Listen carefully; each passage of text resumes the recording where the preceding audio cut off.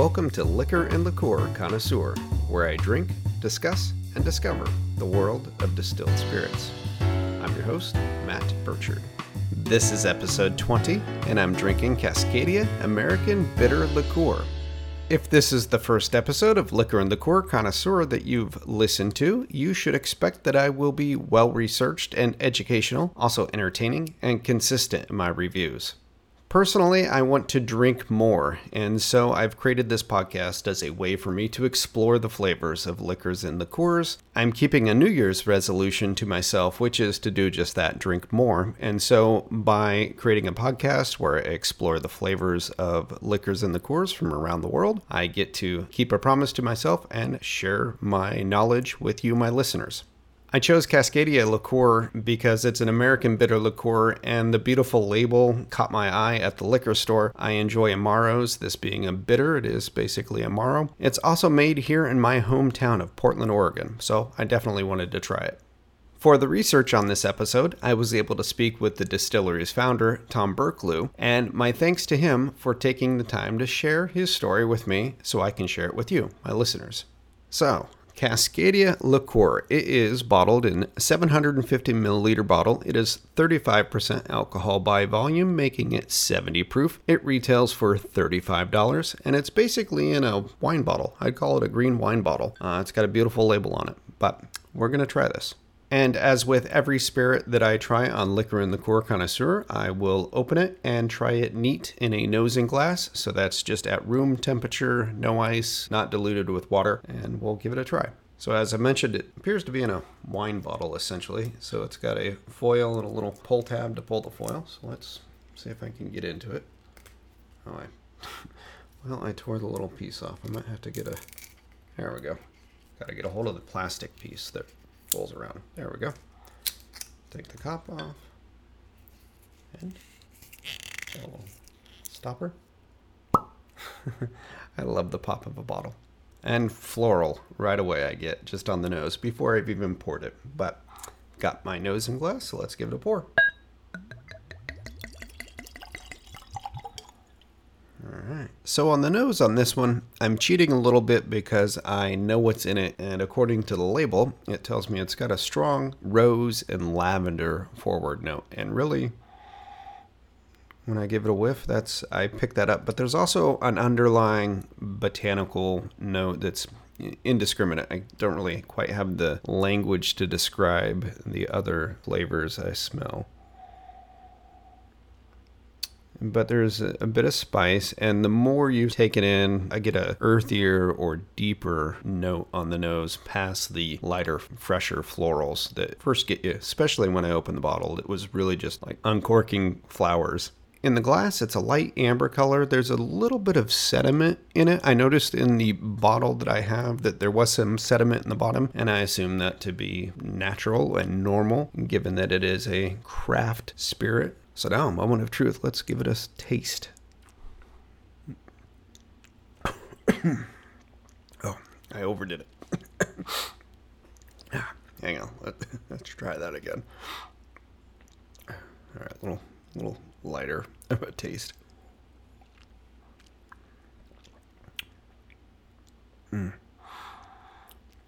Well, I can taste that it's bitter, but it's bittersweet. There's definitely sugar in it. I catch the bittering on the sides of my tongue. It is quite floral, a little spicy.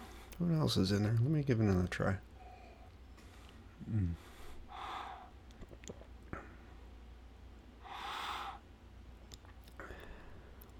That's good. It does have having trouble putting words to it, but definitely floral and sweet with an underlying something else, and it's more than just the bitterness of it. I've decided it's tarragon. I know there's tarragon in it, and that's the flavor profile that I was having difficulty describing, the earthier tone. So it's a bit of anise or licorice flavor, and that's what I'm catching past the floral notes besides the bitter and the sweetness.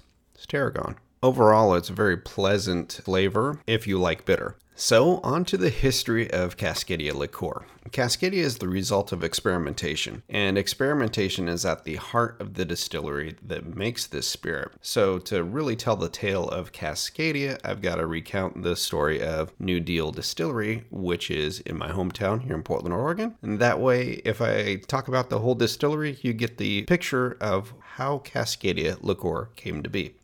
New Deal Distillery was founded in 2004 by Tom Burklow and his then co-founder Matthew Van Winkle. But it was 3 years earlier when Tom first got the idea to get into the spirits business. He recounted to me a story of hanging out with friends and pondering economic recessions and the trend of what he called yuppie vodkas, this being the newer brands of high-end vodkas with higher prices. Tom wondered if he could make his own and why other people simply hadn't made their own vodka. And that idea kicked around long enough until 2004 when Tom and his roommate basically just founded the distillery in Portland. They just started it.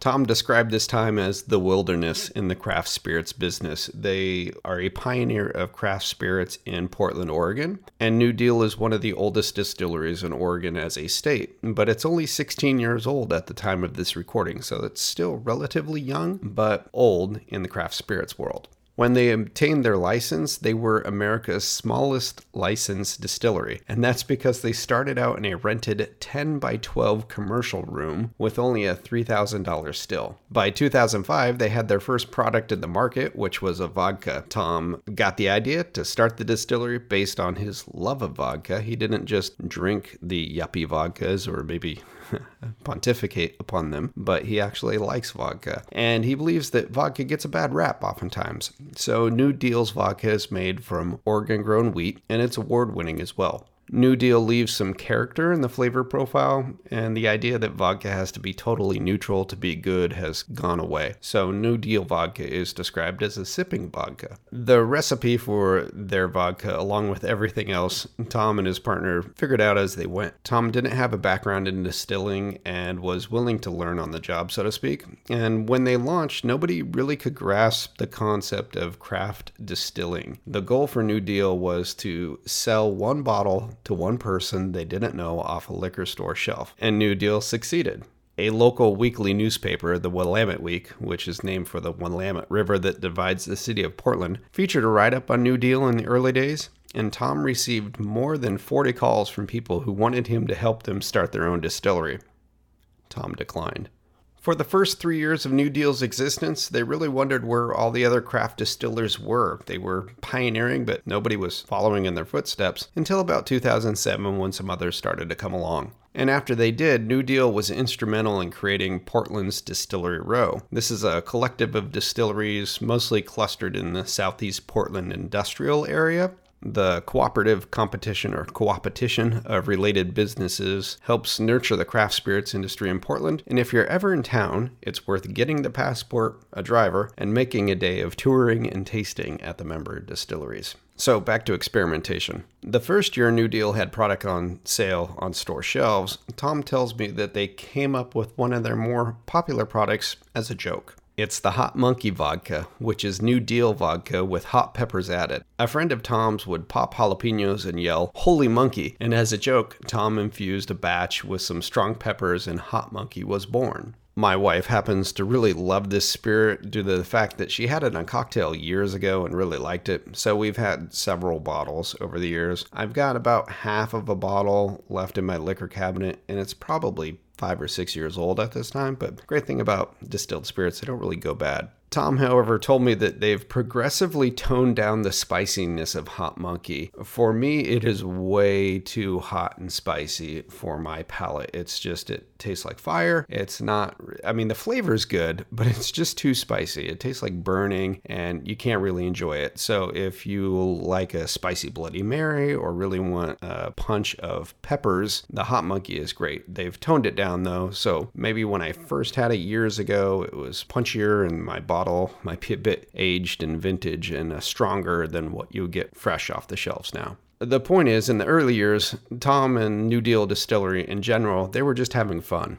Around the early 2010s, New Deal had moved into a larger building, having left their tiny 10 by 12 rented space behind, and they upgraded their equipment as well. They've got a beautiful copper still that is on their website, and if you can see it in person, it's great. They've also got some smaller stills they use for gin production with some botanical baskets, and then they've got a smaller lab still that they use for kind of experimentation. Around the same time, they were able to buy the building that they moved into, and they upped their R&D efforts, and Cascadia Liqueur came about in 2013. So the spirit is 7 years old as of the recording of this episode. The label I mentioned features a blue gentian flower, which grows natively in the Cascade Mountains of Oregon, Washington State. Cascadia is a rather common term for our area. We have the Cascade Mountain Range, and so the Cascadia area is something that's commonly used to describe the area, I suppose. So Cascadia lends its name to the spirit. New Deal tries to source ingredients locally, but Tom admitted to me with a chuckle that the label of Cascadia Liqueur is a lie. You can't legally harvest the blue gentian that grows here, and none is commercially available. So what they do use in production is yellow gentian imported from France. One of the goals, though, with New Deal Distillery is to be known as a distiller that makes a lot of good products in a lot of categories. That said, simple is where the volume is, and they started with vodka, not just because it's what first comes out of the still, but because Tom really likes the vodka, so they do that well. And Cascadia isn't a huge seller, but it was definitely in line with what they wanted to create. Tom always wanted to have a bitter liqueur in the spirit of an Italian Amaro or a French Alpine liqueur. This Cascadia liqueur, I think, sits alongside older world Amaro just fine. Tom told me that the fun part is learning the best way to express the botanicals that you want to bottle. He's learned through experimentation. One thing he noted was he tried a basil infusion, and that just didn't turn out good at all, at least the way that he approached it. So there was, I guess, equal parts R&D and trial and error, which are really just the same thing, and that led to the creation of Cascadia Liqueur.